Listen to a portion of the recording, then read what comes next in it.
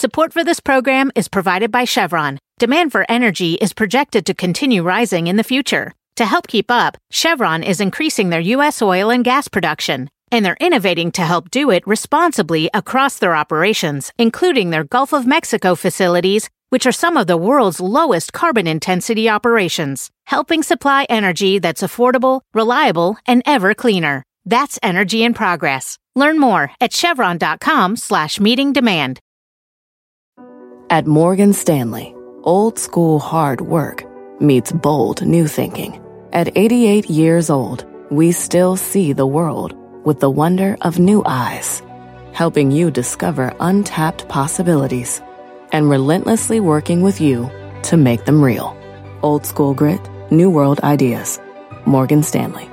To learn more, visit morganstanley.com/whyus. Investing involves risk. Morgan Stanley Smith Barney, LLC. My mission is simple, to make you money. I'm here to level the playing field for all investors. There's always a bull market somewhere, and I promise to help you find it. Mad Money starts now.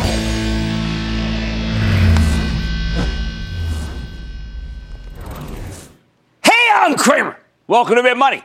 Welcome to Cramerica. Other people want to make friends. I'm just trying to make you some money. My job is not just to entertain, but to educate and teach you. So call me at 1-800-743-CNBC or tweet me at Jim Cramer.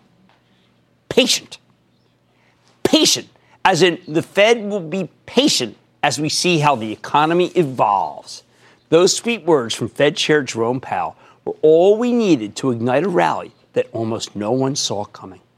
Dow surging 747 points, S&P soaring 3.43%, NASDAQ pole vaulting more than 4%. This is literally what we've been begging for on the show since the first week of October. Begging. Ever since Powell outlined his rash, dogmatic view on the need for 4 more robo-rate increases, I've asked repeatedly that it not be done, that the Fed simply tighten one more time in December and then wait and see what the data tells us. Somehow this was regarded by many commentators as a radical position. Radical. How about reasoned? Bizarrely, no matter what I said about the weakening data, Powell could not be shaken from the idea that the economy was red hot and we needed more inflexible rate hikes. He was inflexible. Like many people, I began to feel that Powell wasn't targeting some sort of weird model. He was targeting you. He was targeting you. That's right. Targeting employment itself, trying to drive down demand for workers like you, create some slack in the labor market for you. Yeah, slack. That's what you were. He wanted you to be slack. But when Powell spoke today, he seemed to recognize that while employment is robust, and we just got an employment number that was terrific, more than 300,000 jobs added, the fact alone does not mean the Fed needs to tighten. Nor does 3% and change wage inflation mean that we're entering some kind of Weimar Republic situation where we'll all be paying for bread with wheelbarrows full of $100 Deutschmarks. The result, we shook off one of the shackles that has bedeviled this market since October, and it left us with the possibility of a save for 2019, just when so many investors had already written off the whole year after the first week of trading. You heard it, so did I. Today is a day to celebrate the flexibility and the terrific pivot that Jay Powell took this morning.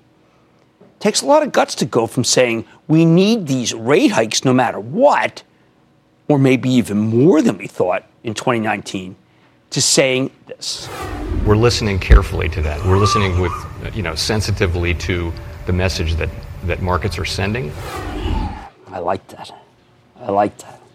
It contradicted the very dubious words that the Uber hawk Cleveland Fed President Loretta Mester told CNBC this morning, when she said that the data would suggest 1 or 2 more rate hikes. But then again, maybe we should see the data. Can't make this stuff up. Mester's supposed to be real smart. But that argument makes no sense whatsoever. You know what we call that? We call that circular reasoning. But with these tempered, thoughtful comments from Powell, we are now in terra firma. If the economy gets hot, we genuinely deserve more rate hikes. I ain't no negative rate hike guy. I just want it to be in sync with the economy. If it gets cooler, Fed holds off. You know what that's called? Rationality. And I applaud rationality. I'm glad Powell's invoking it. Something that happens all too infrequently in Washington. 3 cheers for Powell. With that in mind, what's on tap for next week? Okay, here we go. First on Monday, the trade talks restart in Beijing, and they're happening at exactly the same time as China seems to be, I think, panicking. Cutting reserve requirements, spur more lending. But to what avail? More vacant apartments, more factories to make things that won't be able to be sold in America anymore? I don't know. What are they going to do with that $218 billion in extra spending now that you can't really jump it on us? However, if the Chinese government really wants to jumpstart their economy, you know what they should do? They should cut a deal with President Trump. Give U.S. companies permission to operate in China without domestic partners. They need to make some concrete commitments to, let's say, American Express or Visa or MasterCard come in without these bogus shackles. They need to say that they embrace all the efforts made by Apple to keep people employed in the PRC. They need to say that they'll open factories here in the United States. And China needs to agree to stronger intellectual property protection to the point where they'll actually prosecute people who habitually steal our best ideas. Hey, maybe make it a capital crime. I don't believe in the death penalty for theft. But then again, I don't run a communist dictatorship. Monday's also the kickoff of the most important healthcare conference of the year, the J.P. Morgan Confab in San Francisco. We will be there. I think it's going to be an amazing look at what's happening in pharma. This is real immersion, people. This conference is so important that I think Bristol Myers and Celgene had to merge before it happened. By the way, I like that deal if they were going to preserve their credibility. See the stocks today? Like I said yesterday, people are so negative. It did well today. Now, Walgreens is the first big name that we'll be interested in. I want to know how this drugstore chain plans to stay relevant in a year where everyone believes Amazon can destroy them. I keep hearing all of these regional Fed officials that say they're in touch with business in their area saying great things. Well, we're in touch with a lot of people here who may have money. They aren't nearly as sanguine as the people the Fed heads seem to be talking to. On Tuesday, we'll do a little of this kind of survey stuff. We're going to get the NFIB Small Business Optimism Index numbers, and I bet they'll show a decided downturn because small business is going to have its credit squeezed as the banks are making just a tiny bit more than they were paying out in CDs. That's an unhealthy situation. Patients will be warned. Again, I can't believe how great Powell was today. Hey, listen, when I dump on him, and it's tough, but when he does a good thing, I like to praise him. Wednesday morning, we hear from Constellation Brands, STZ. I have to tell you, this stock has become one of the nastiest out there because of concerns about the slowing sales of Modelo and Corona. Now, that's obviously not looking at the numbers here, but maybe this is too small a sample. As well as the billions of dollars they borrowed to buy that huge stake in Canopy Growth, the only Canadian cannabis company with the capital to go for the jugular. Constellation stock has fallen from $229 to $167 on these sales worries. If they don't materialize, you know what? That was Invisible Ink. $10 gain. We have two home builders reporting for duty, Lennar before the open and KB Home after the close. I think they'll try to put a good face on things, but the truth is the home builders are a major reason why Powell chose patience over imprudence today. I believe their stock's actually bouncing any good news because Powell's speech today was such a game changer. Remember, context, game change. Keep an eye also on Home Depot. I know it's up today, but they do have a lot more to move. Thank you, Stephanie Link, for putting this in my head. It might be worth buying on any positive news for the home builders.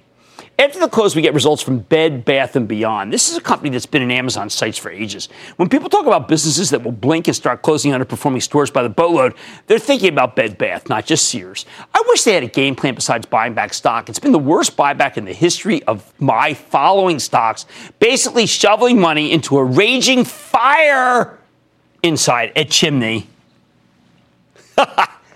It's kind of like the guy with Got Junk, Okay. Delta Airlines pre-announced some numbers yesterday that scared the heck out of people. That was wrong. I don't believe they intended it to be nearly as negative as it came across. I bet they tell a much better story when they do the actual report on Thursday. You should buy some ahead of the quarter. The airline stocks have become ridiculously cheap again, and lower jet fuel makes them much too cheap to avoid. Delta's a good one to pick up. I've been actually doing some work on JetBlue. Kind of interesting. Finally, on Friday, we get our consumer price index. I believe it will actually be negative. And once again, we will praise Jay Powell for recognizing that we have something special going on in this country. Growth without inflation that's producing jobs galore for people who had previously been thought to be unemployable, and also putting an end to the lost decade of real wage. End of a lost decade where people made no more money than when it started. I call that actual wage declines. I'm glad that's over. The bottom line, congratulations to you, Jay Powell. You recognize the rational nature of waiting, the prudence of patience, and the need to try to keep a business cycle alive that many investors had already written off and left for dead. And to everyone else, here's my hope. You can finally buy stocks again without fighting the Fed. Wow. Daniel in Ohio. Daniel. Hey, Jim. Dan from Cleveland, Ohio. Hey, my brother. How you doing? Good. How are you doing? Good, thanks. All right. I'm calling in about Ford Motor Company stock today. I see it's at a 5-year low currently. They also just marked their F-Series truck as best-selling in America again, 42 years now. Right. I also see it looks like today they just released a recall on several of their vehicles. Yes. Now, as a young investor, could this possibly be a good entry point for a possible long-term value stock that also pays a dividend? Yeah, but you see, for a young investor, I want you to go for growth. I want you to go for stocks that could be where it could go to hundreds, maybe thousands of dollars. Ford's not going to do that. You need to think bigger. You need to remember you got your whole life ahead of you. Go for something like a biotech stock that we discover next week, maybe in JP Morgan's healthcare conference. Listen for one of those. Or go for something that's a cloud-based company. But Ford doesn't have the aggressive nature of what I'm looking for. Brian in Washington. Brian. Booyah! How's it going, Jim? Fabulous. How about you? Excellent. Thanks for having me. I love your show. Oh, thanks a lot, buddy. Well, beyond that, I'm sorry. Yeah, my question today is about Square or SquarePay. I know they've got a new CFO, down about 40% off of their highs from last year. Where do you see this thing going in 2019? And how much of your charitable trust do you put towards this thing? Well, not in Square. Look, I was a huge fan of Sarah Fryer. Look, she's at Nextdoor, which is a product that we use at home. It's terrific. I got to get to know the new Square CFO. I would love to meet with the Square people because I think Square does a darn good job. But then again, in full disclosure, we're a client of Square, and that's one of the reasons why I like them so much. Congrats, Mr. Powell. Thanks for recognizing what you needed to do to keep the cycle alive. And I'm not being cynical. I'm proud of you. You know, you made some mistakes. You're back. Mad Money tonight. We're 2 years into the Trump economy, major reset last quarter. So where do stocks really stand now? And maybe it's time to be a little less negative. I'm going to give you my take. Then, new year, new buys. I'm taking a look at the best and worst of the Dow in 2018, telling you which stocks are still buys in 2019 and why it's so refreshing to find some good stocks at the bottom.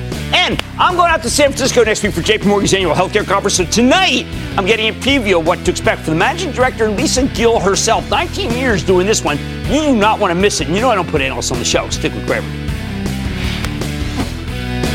Don't miss a second of Mad Money. Follow @Jim Cramer on Twitter. Have a question? Tweet Cramer. #MadTweets. Send Jim an email to madmoney@cnbc.com or give us a call at 1-800-743-CNBC. Miss something? Head to madmoney.cnbc.com. Support for this program is provided by Chevron. Demand for energy is projected to continue rising in the future. To help keep up, Chevron is increasing their U.S. oil and gas production, and they're innovating to help do it responsibly across their operations, including their Gulf of Mexico facilities, which are some of the world's lowest carbon intensity operations, helping supply energy that's affordable, reliable, and ever cleaner. That's energy in progress. Learn more at chevron.com/meeting demand. As a person with a very deep voice, I'm hired all the time for advertising campaigns. But a deep voice doesn't sell B2B, and advertising on the wrong platform doesn't sell B2B either. That's why if you're a B2B marketer, you should use LinkedIn ads. LinkedIn has the targeting capabilities to help you reach the world's largest professional audience. That's right, over 70 million decision makers all in one place. All the big wigs, then medium wigs, also small wigs who are on the path to becoming big wigs. Okay, that's enough about wigs. LinkedIn ads allows you to focus on getting your B2B message to the right people. So, does that mean you should use ads on LinkedIn instead of hiring me, the man with the deepest voice in the world? Yes. Yes, it does. Get started today and see why LinkedIn is the place to be to be. We'll even give you a $100 credit on your next campaign. Go to linkedin.com/results to claim your credit. That's linkedin.com/results. Terms and conditions apply.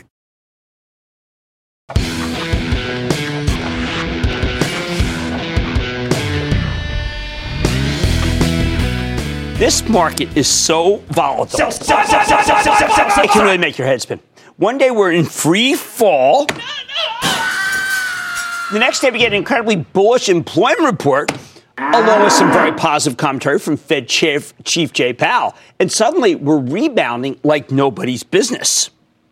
That was easy.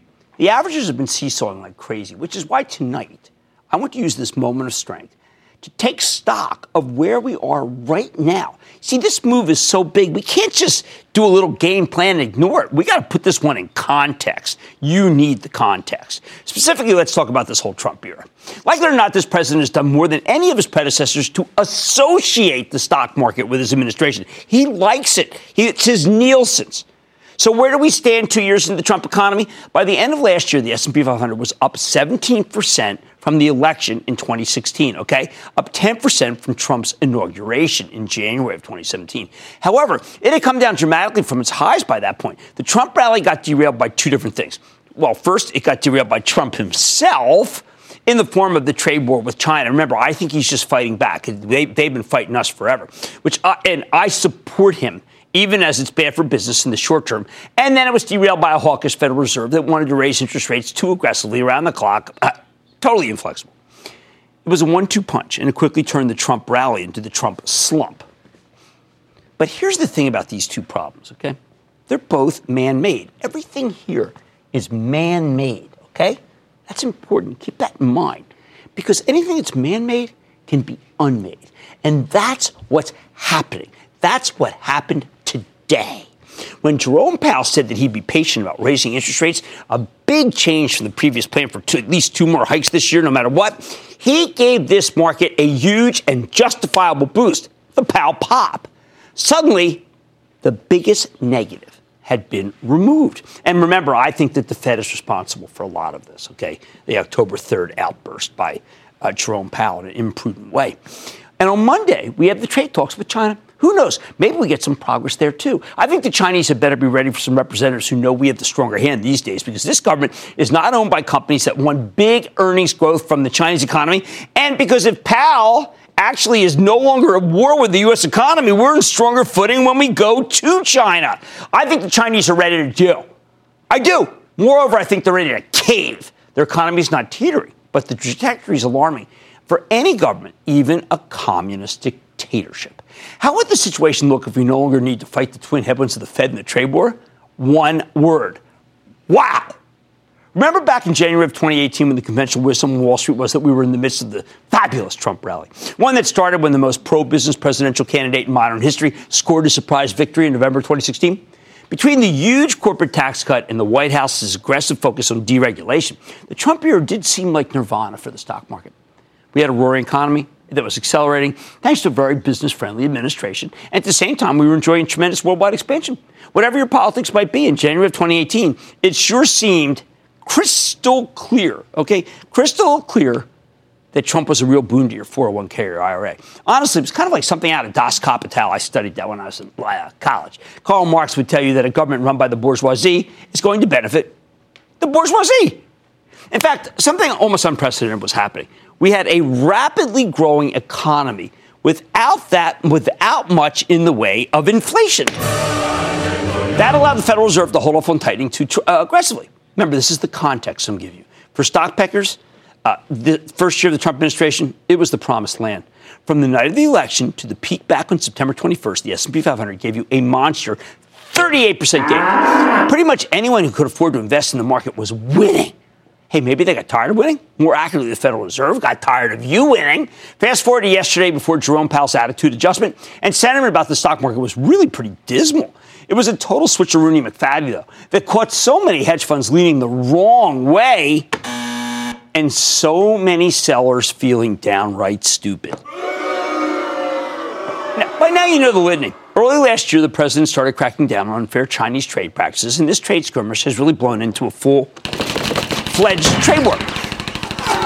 I think the Chinese communists are really bad, rapacious bullies, and I think the tariffs are totally justified. But there's no denying this kind of thing is bad for business, at least in the short term. If we get a favorable trade deal with the Chinese that stops their businesses from forcing American companies into joint ventures and then looting their technology, I am betting it will be worth it, and we can actually have another leg up. For now, though, the tariffs hurt. All sorts of cheap stuff from the People's Republic is suddenly 10% more expensive.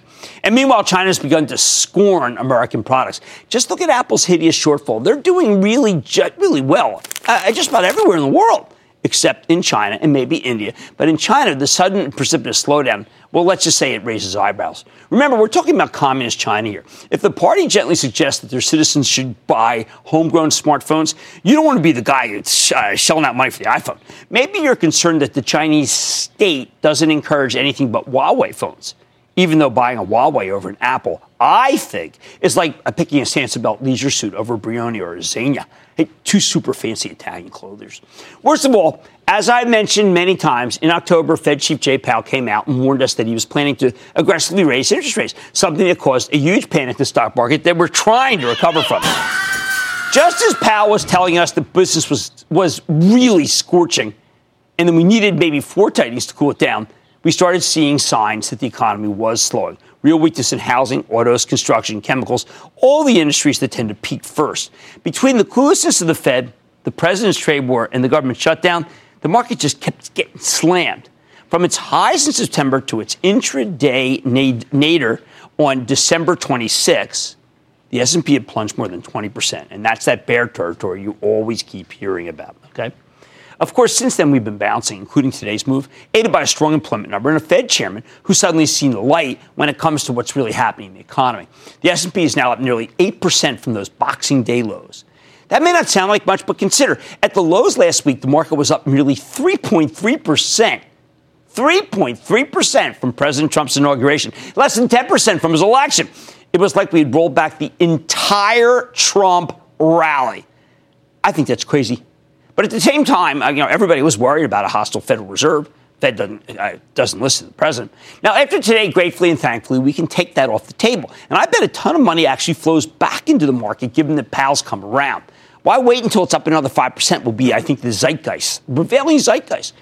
Now, I think we can go back to trying to figure out this market in the old-fashioned way. I think we're going to start thinking about how to value the earnings. While some will not be so hot, notably ones not constrained by China, because the others could be viewed positively through a prism of lower rates that make them more palatable. Or to put it another way, again, in context, the end of the cycle chatter might be just that. If we get a trade deal and Powell is true to his word, hence this amazing outburst of buying, a fabulous employment number, growth with no inflation, and a Fed that gets it. The cycle might live again. You're going to hear that talk next week, my prediction. Thanks to the hideous fourth quarter sell-off, the stock market has lagged behind its historical average performance during the first 2 years of the Trump era. To me, that means we should have more upside. The companies in the S&P 500 saw their earnings growth by 17% in 2017, another 27% in 2018.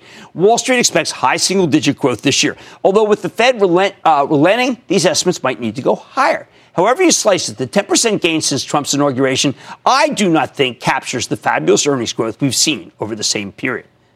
A move higher is justified. Here's the bottom line. Remember those terrific days of the Trump rally when the market couldn't stop roaring higher? I'm not saying they're back, but I do think the Fed's new stance means the slump ran its course on December 24th, the day before Christmas. And today might not be the last day where we roar higher. Stick with Cramer.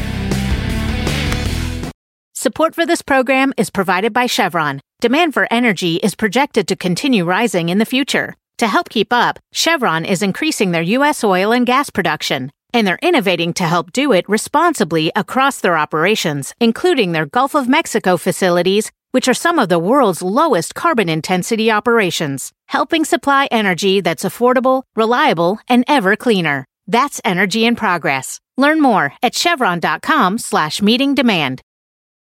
As a person with a very deep voice, I'm hired all the time for advertising campaigns. But a deep voice doesn't sell B2B, and advertising on the wrong platform doesn't sell B2B either. That's why if you're a B2B marketer, you should use LinkedIn ads. LinkedIn has the targeting capabilities to help you reach the world's largest professional audience. That's right, over 70 million decision makers all in one place. All the big wigs, then medium wigs, also small wigs who are on the path to becoming big wigs. Okay, that's enough about wigs. LinkedIn ads allows you to focus on getting your B2B message to the right people. So, does that mean you should use ads on LinkedIn instead of hiring me, the man with the deepest voice in the world? Yes. Yes, it does. Get started today and see why LinkedIn is the place to be to be. We'll even give you a $100 credit on your next campaign. Go to linkedin.com/results to claim your credit. That's linkedin.com/results. Terms and conditions apply.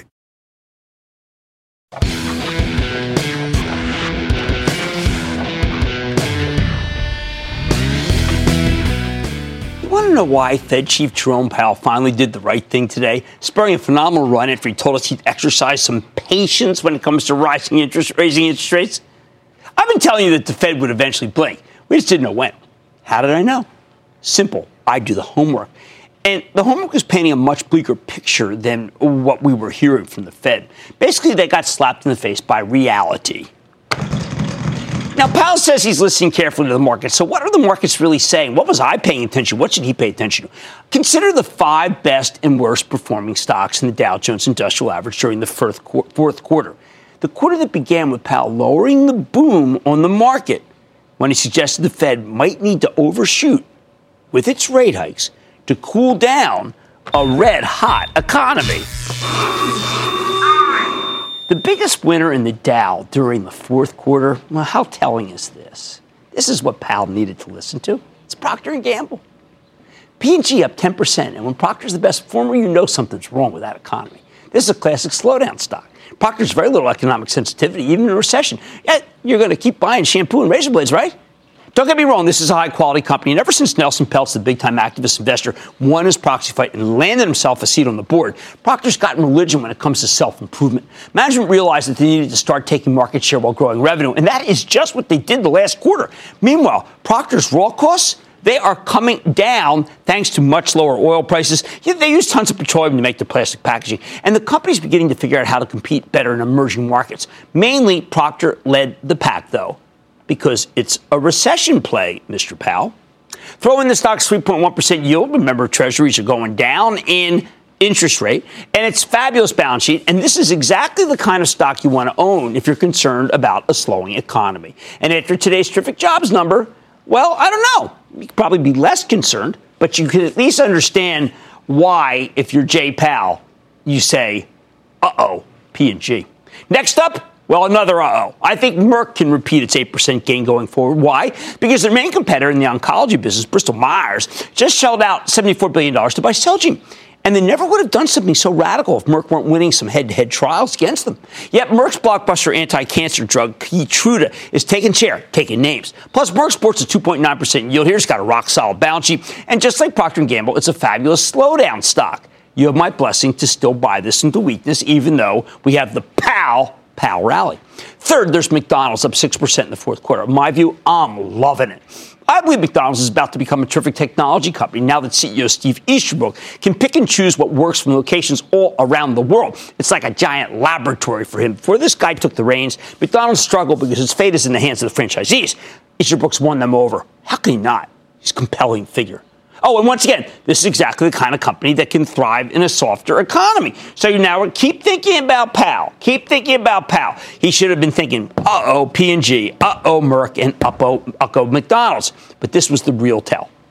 Verizon. Okay, I personally am tired of Verizon going higher. It gained 5% last quarter, but still down 5% from its highs. I bet it's got more upside. Verizon's got a 4.3% dividend yield. In this kind of environment, I expect the stock to rally until the yield shrinks to, say, 3.3%. Think of this as a one-stop shop for investors who want a recession-proof equity with zero China exposure. I still think it's a buy. Of the 30 stocks in the Dow, only one more rallied in the fourth quarter. That was Coca-Cola. It's up 2.5%. I'd like to give the world a Coke, because it's a cheap stock, and this stock's hardly ever cheap. That shouldn't have been hit at all in the last few weeks. With a 3.3% yield, accelerating growth, youthful, invigorated leader, and CEO James Quincy, Coca-Cola is practically the perfect stock for this environment. Quincy's a real smart guy. He's so right for the job. Okay, now how about the 5 biggest losers in the Dow last quarter? Well, Apple's the worst, down 30%. What hasn't been said about Apple? It still needs to be said. How about the fact that its products are the envy of the world? And even the people who bash the stock tend to do it via their iPhones. Is Apple right here? Is the stock right? No. It has China issues. It has so-called innovation issues, emphasis on so-called. It has price point issues. But despite all of that, the company has something great going for it. It's got a customer-loving satisfaction ratio that's centered on its ecosystem. It's almost impossible to divorce yourself from, especially once you're trapped in it, or loving it, as I do. Hey, Apple Watch, supply constraint. Earbuds, which were universally dissed at first, but are now one of Apple's most popular items. Remember, Apple's a consumer products technology company with a rapidly growing service revenue stream. The razor blades to the iPhone's razor. And they don't get enough respect for this business. Oh, and you naysayers who think that Apple isn't innovative, other than Amazon, I want you to do something this weekend. Maybe you can get back to me on Monday. I want you to name me 3 or 4 companies that are doing anything electrifying. Anything. Hey, how about I name one? Yeah, right? Still, that negative pre-announcement means that you need to wait at least 30 days before you buy the stock, because no company bothers to pre-announce to the downside if it believes that things are about to get better. Talk to me in a month, will you? Second worst, oh man, the stocks are a lot. Goldman Sachs, this one's become ridiculous already. It's up more than 25% last quarter. That's crazy. This thing is universally loathed. I scream, you scream, we all scream about how much we hate Goldman Sachs. I think even my kids hate Goldman Sachs. The truth, though, is that Goldman's one of the greatest wealth creators of all time. There's a ton of smart people right there right now, and there have been through the doors. The franchise is unassailable, though the Malaysian scandal still needs to run its course, and that is an embarrassment. And I think that anyone who touched that thing should be fired except for the ones who have already been prosecuted. Goldman's a finance company, and those don't do well right now because no one even knows what tangible book value means these days, which is what you would get if you liquidated the business and returned all the money to shareholders. Right now, you get about $12 more than the stock currently sells for if they close the doors. I think it's incredibly cheaper. You need to buy it and then be patient. The Malaysian nightmare, it will eventually end. And again, I emphasize that was horrendous. But I think that you'll wish you owned some golden slacks when it's done. Third, there's IBM, down nearly 25%. This one's tough. How about we declare IBM to be a 5.4% yielding bond with warrants that give you upside if the Red Hat deal works out as planned? I don't know how else to put it. IBM is basically a good bond. And you know what? I like bonds in a world where the 10-year yield's a little bit more than 2.6%. Look, for years, buying IBM has been a mistake. There's no doubt about that. But maybe the Red Hat acquisition can turn things around. My view, for now, on the fence. Next, I think another downrightly ridiculous stock that everyone hates this year so much, United Technologies. Fourth worst performing stock in the day. It lost 24% last quarter. Hey, that's crazy. United Tech is about to break itself into 3 terrific businesses, one for elevators, one for climate controls, one for aerospace. And as I see it, the company's worth 30% more than it's currently selling for. But fair warning, I did say the same thing about Dow DuPont because of its breakup, and that's been a nightmare of underperformance thanks to the trade war and the endless amount of work that needs to be done to get the thing split up. This kind of thing is difficult, especially in the wake of a huge merger, whether it's Dow combining with DuPont or United Technologies with its recent acquisition of Rockwell Collins. But I am a stalwart in favor of this deal. Finally, here's one I never recommended on the show. There's Exxon. It's down 20%. If you told me a few months ago that we'd be able to buy one of the best, most conservatively managed companies on earth with a 4.6% yield, I would have laughed in your face. But Exxon's now an accidentally high yielder in a group that can't be given away. I think oil's bottoming here. I said that at the 44 level. Remember, I did tell you it was topping in the 60s. And if that's the case, you can buy Exxon. Put it all together, and you can understand why we rocketed higher today. Many of these Dow stocks have already been humbled. Many of them are buys. Bottom line, every time I hear some commentator predict that 2019 will be a disaster, I think about how the end of 2018 was so horrific that it brought the averages down to pretty tempting levels, provided you're looking to own stocks for the long term and you're willing to be patient. Like Fed Chair Jerome Powell. Maybe after today, we can finally accept that patience can be a virtue. Doug in Louisiana. Doug! Booyah, Jim. Booyah. I've been in the oil business now for 37 years, and I have a question about the midstream oil companies. Yeah. Why are their prices so depressed? Okay, this is such a great question. I was trying to do a whole piece about it, but I just feel like that, one, people don't think that FERC has made it so the Federal Energy Regulatory Commission has actually been very negative for them. It doesn't allow them to have big tax advantages. Second, there's a huge belief that the demand is slowing down. That demand is untrue, but there's not enough new money coming into the sector. And then finally, I've got to tell you, it's just so linked with oil, and oil is so hated that even though we need pipes more than ever coming out of the Permian, the group is despised, and a lot of the pipes are in the wrong place. So I've not been recommending any of the stocks. Can we go to Amy in Nevada, please? Amy. Hi, Jim. How are you? Thank you for taking my call today. Welcome. I really appreciate your advice. I need your help. What do you need? I'm calling today. I have shares in both Microsoft and Apple. And with everything going on today, I'm thinking maybe I should switch everything to Microsoft. I want your advice on this, please. I'm not going to look. First of all, my Chapel Trust owns both Microsoft and Apple, and I think they can coexist. Second, Satya Nadella is doing a remarkable job at Microsoft. I think he's going to blow away the numbers. Third, Apple's so low. It's so low, and I know it could probably go like 15 points lower maybe, but I got to tell you, I think that it showed tremendous panache in the stock today, that it bounced. I expect new sellers to come out. I expect more downgrades, but it's cheap, and now you're getting the service revenue stream for nothing. All right, 2018 was so horrific that it put some stocks at pretty tempting levels. Hey, if you want to buy these for the long term, I think you're going to get some pretty neat opportunities. Tonight on Mad Money, I'm getting a sneak peek into one of the most essential conferences in the healthcare industry taking place next week in San Francisco. Before I head out to the West Coast, you don't want to miss Lisa Gill's preview. She's been there 19 years. Then is the Fed finally listening? Well, I'm going to give you my take on the chairman's comments in the morning. And all your calls, of course, rapid fire in tonight's edition of the Lightning Round. So stay with Cramer.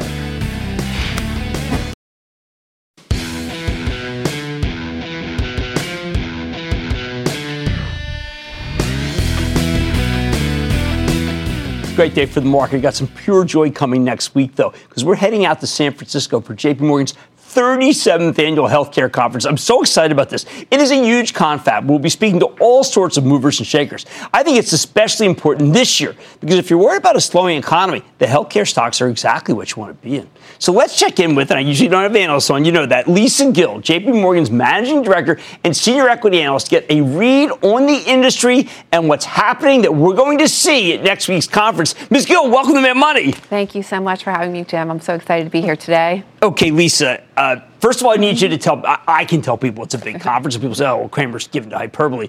This is your 19th? Explain what happens at this one and why you have to be there. So it's my 19th conference.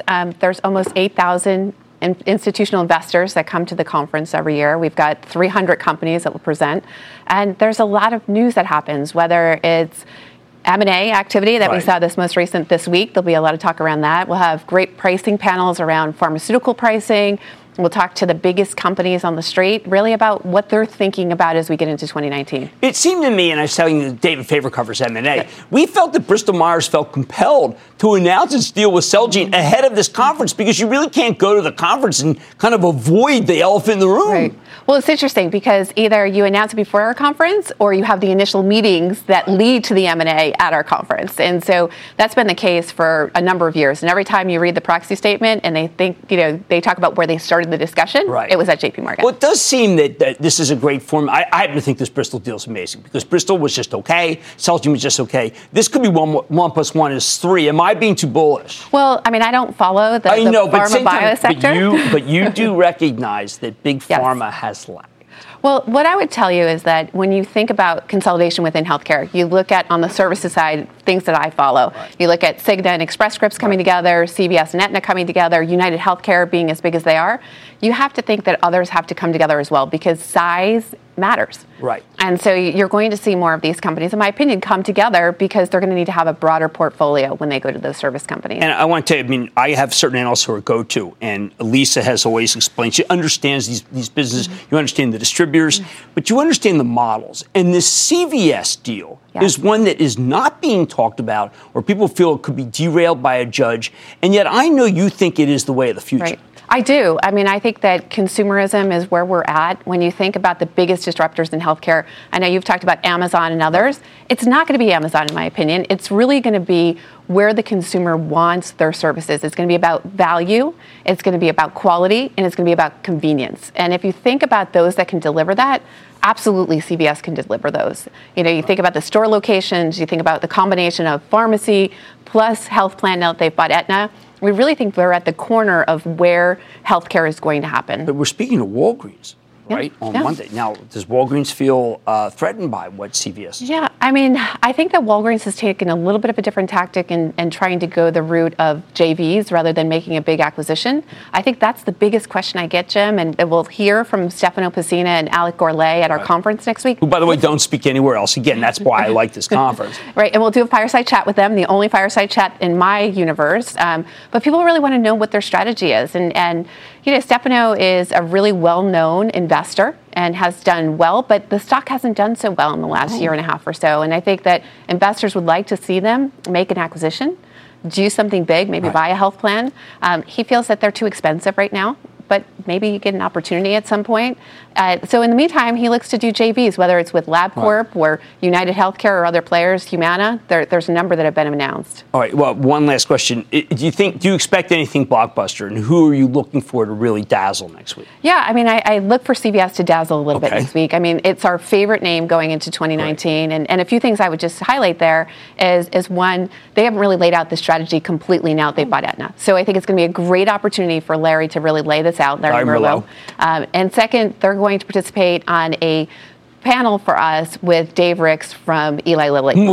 It's going to be a great opportunity for them to talk about how pharma and these new entities can work more closely together to solve this problem around pharmaceutical pricing, access, quality, et cetera. Well, I want to congratulate you on the franchise you built. Can't wait to be there next week. It's the most exciting conference of the year, and we'll learn more, and you'll help us learn. Absolutely. Okay? That's Lisa Gill, JP Morgan's Managing Director and Senior Equity Analyst. I cannot wait till next week when we are at our 19th conference. First time for us. Mad Money's back after the break.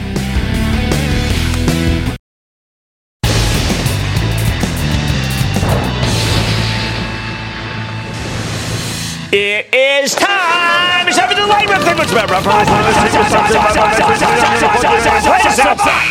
And then the lightning round is over. Are you ready? Ski, dance over the lightning round. Let's start with Paul in California. Paul.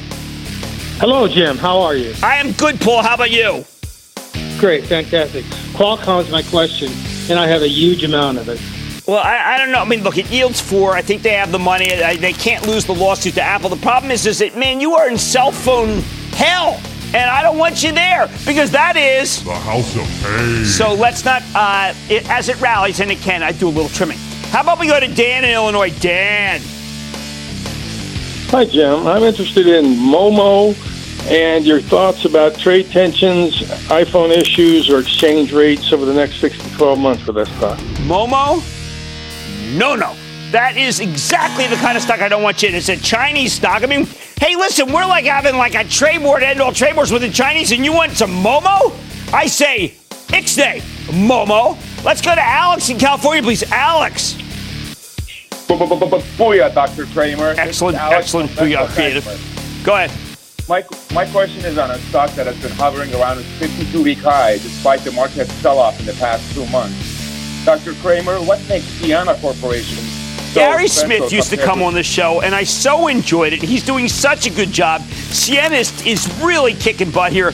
I think that Gary should come back on. Ciena had a monster good quarter. I need to go to Arlene in Illinois. Arlene!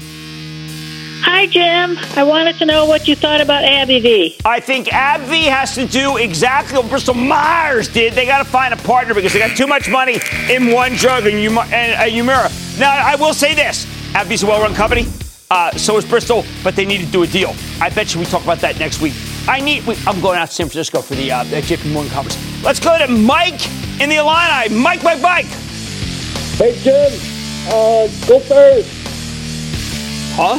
Go Bears. Go Bears. Go Bears! Erickson. Stop. Huh? Erickson. Erickson should be kicking butt here, and they're not. They should be the big beneficiary of all the Chinese turmoil, Huawei, but they're not, and that's because they're not that good a company. Ooh, what a judgment. And that, ladies and gentlemen, good on the Lightning Round! The Lightning Round is sponsored by TD Ameritrade.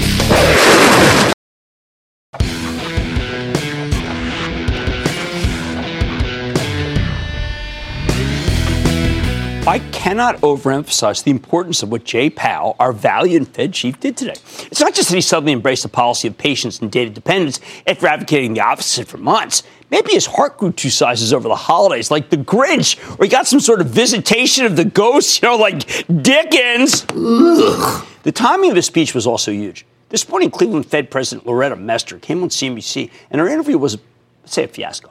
She did the same two-faced dance, saying we're data-dependent, but we need 1 or 2 more rate hikes regardless of the data. How can you claim to be data-dependent if you've made up your mind before you see the data that you need 1 or 2 more rate hikes to get back to normal? Oh, and it begs the question, what the heck is normal anyway? I'll tell you what normal is. Normal is where the data says you should go. Normal is the natural progression of jobs being created without a lot of inflation. Normal is not 1%. It's not 3%. It's not 3.5. It's not 3.25 for that matter. That's the old-fashioned way of looking at things, and it's based on an incredibly outdated understanding of inflation. Why? Because these days our economy has a lot of natural armor against inflation that didn't exist a decade ago. We didn't have Walmart versus Amazon. 150 million people shop at Walmart, 100 million prime Amazon. Those guys are going out all the way to get you to pay less. Every device is also designed to lay people off. Every software program you have is designed to let companies hire fewer people because people are so expensive. Every invention of any note is about taking a job that's done by 10 people, making it so it's only 2 people, and they can do it better. Now, the Fed doesn't understand this because they have a major aversion to inflation, and with good reason. If wages get too high and the banks don't want to lend, then we're going to have a pickup in unemployment. However, this morning's fabulous employment number tells us there are still enough jobs to entice people back into the labor force with only about 3% wage inflation. There's a rational way to put what happened today. It's amazing. At a moment like this, we want the Fed to take a bow, be patient, wait. See what that last rate hike brings. Because other than healthcare, I don't see much need for hiring in most major industries. Retail, restaurants, hospitality, travel, leisure, home building, manufacturing, assembly, auto assembly, boxes, plastic, plywood, insulation, oil rigs, pipelines, you name it. Those are all businesses that we don't need more people in. In fact, the fear is that the Fed may have already tightened too much. That's a lot. Isn't that a big litany? Don't forget, the trade war with China could help slow the economy if we can't make a deal with the Chinese communists. You don't get weakness like we've had in the entire tech complex and the industrial complex if you're just worrying about American demand. Heck, Apple had fabulous numbers in America. The recent weakness in tech is all about what could happen if China doesn't play ball. How about the domestic side? Let's pick a bank. Let's pick Key Corp, right? Which is based in Cleveland, Loretta Mester's base of operations. How did it do last quarter? Well, it had $1.602 billion in revenues. How did it do the previous quarter? $1.647 billion in revenues. How did it do in lending? It had $44,749,000 in commercial industrial loans. Previous quarter was $45,030,000. Last I looked, the past was better than the present. No wonder Key Corp stock has fallen from $20 on the day that Powell declared war on inflation to as low as $13 in the Christmas massacre.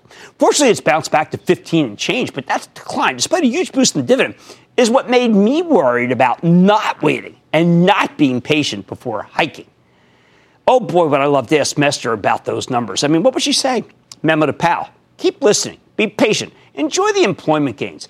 Let's keep the strength going by waiting a little, not being too judgmental about rate hikes like some of your colleagues. You will be known as the Fed chief who prolonged the expansion, not the one who ended it. That's a worthy legacy. That's one worth shooting for. Stick with Cramer.